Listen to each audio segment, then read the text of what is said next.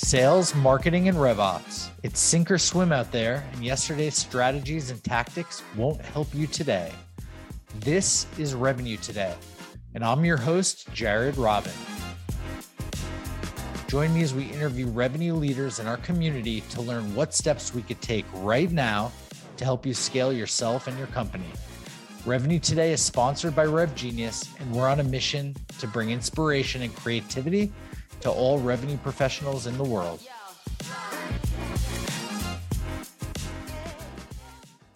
Want to shout out our sponsor, Demandbase. Demandbase is smarter GTM for B2B brands.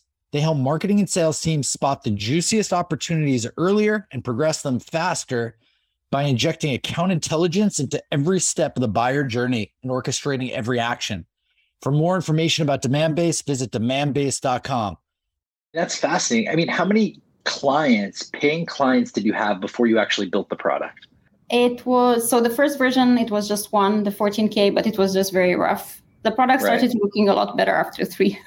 Got it. And as you were figuring it out, right? Did you present? I don't want to lead you too much, but how much did the product evolve from your first person to your third?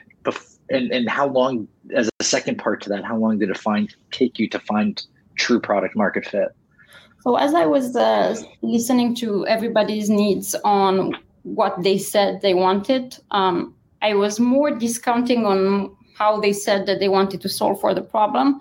And I was trying to understand the why rationale, because everybody was asking me to build something completely different than what we actually have right now. And everybody had a different idea on how the problem should be solved.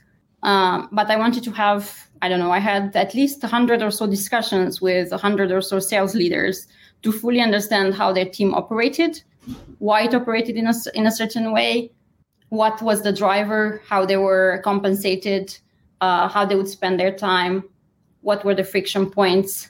And the more conversation I had, the more patterns I observed that could solve for in my product, but not the way they were asking me to solve for it.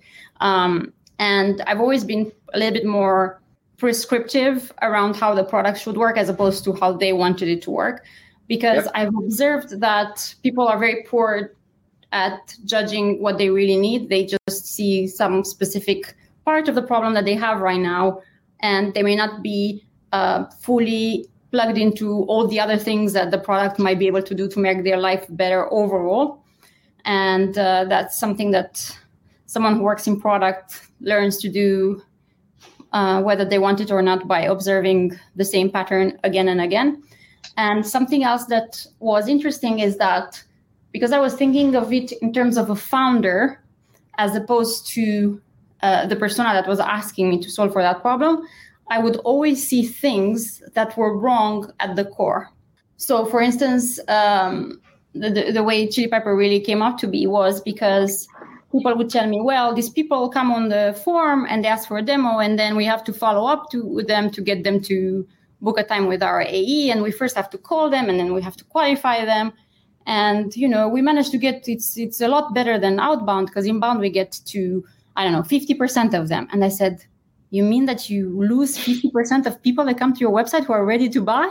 That made no sense to me. And said, but yes, we should do it that way, because we want them to be sure that they're qualified and we're going to get our compensation for it. So the more things that we would uncover it like that made no sense, the more our product would solve for. Obviously, it took us a while to convince people that there was a better way, and there's a lot of education that needs to happen as a result, because we were ahead of the problem, but that's the process that we went with. Yeah, the funny line that always comes into my head is Henry Ford, when he made the automobile, if he would have asked the people what they would have wanted, they would have said a faster horse. Yeah. They didn't even realize. So that's super fascinating. One question that came in, what was the timeline from the first to the third customer? How fast did this happen? They're really fast, 3 months. 2 months, something like that. We built it really fast.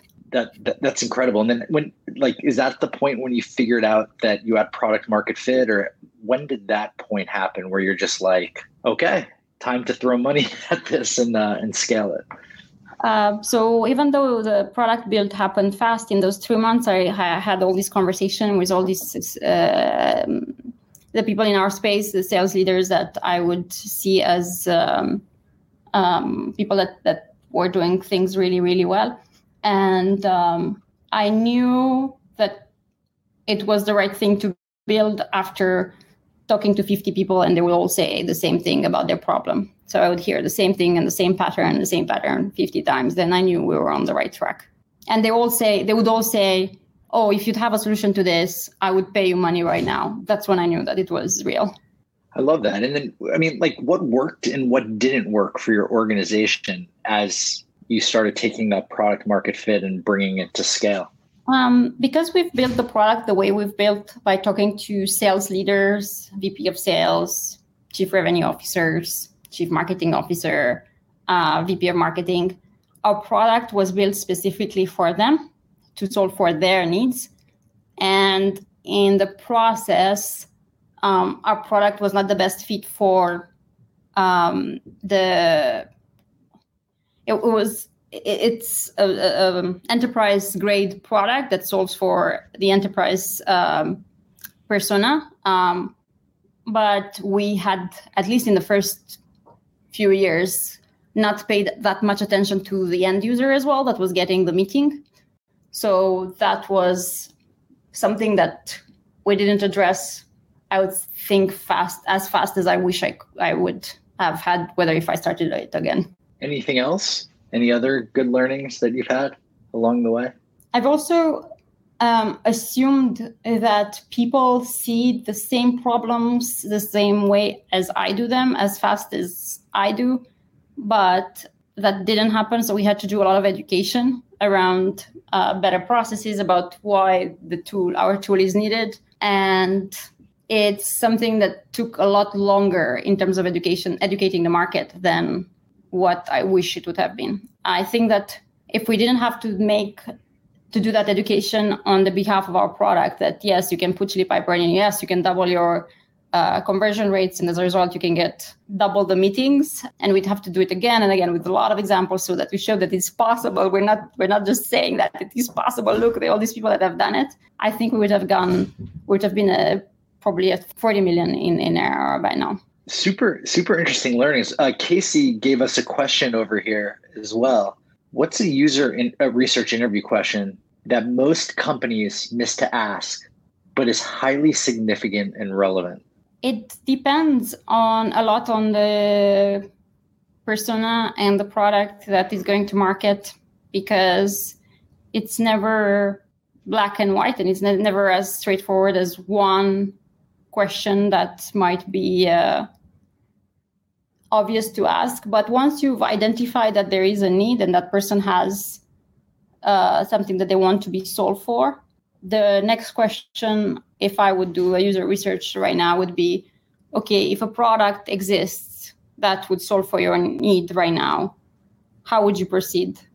And I would pay $10, I would pay $50.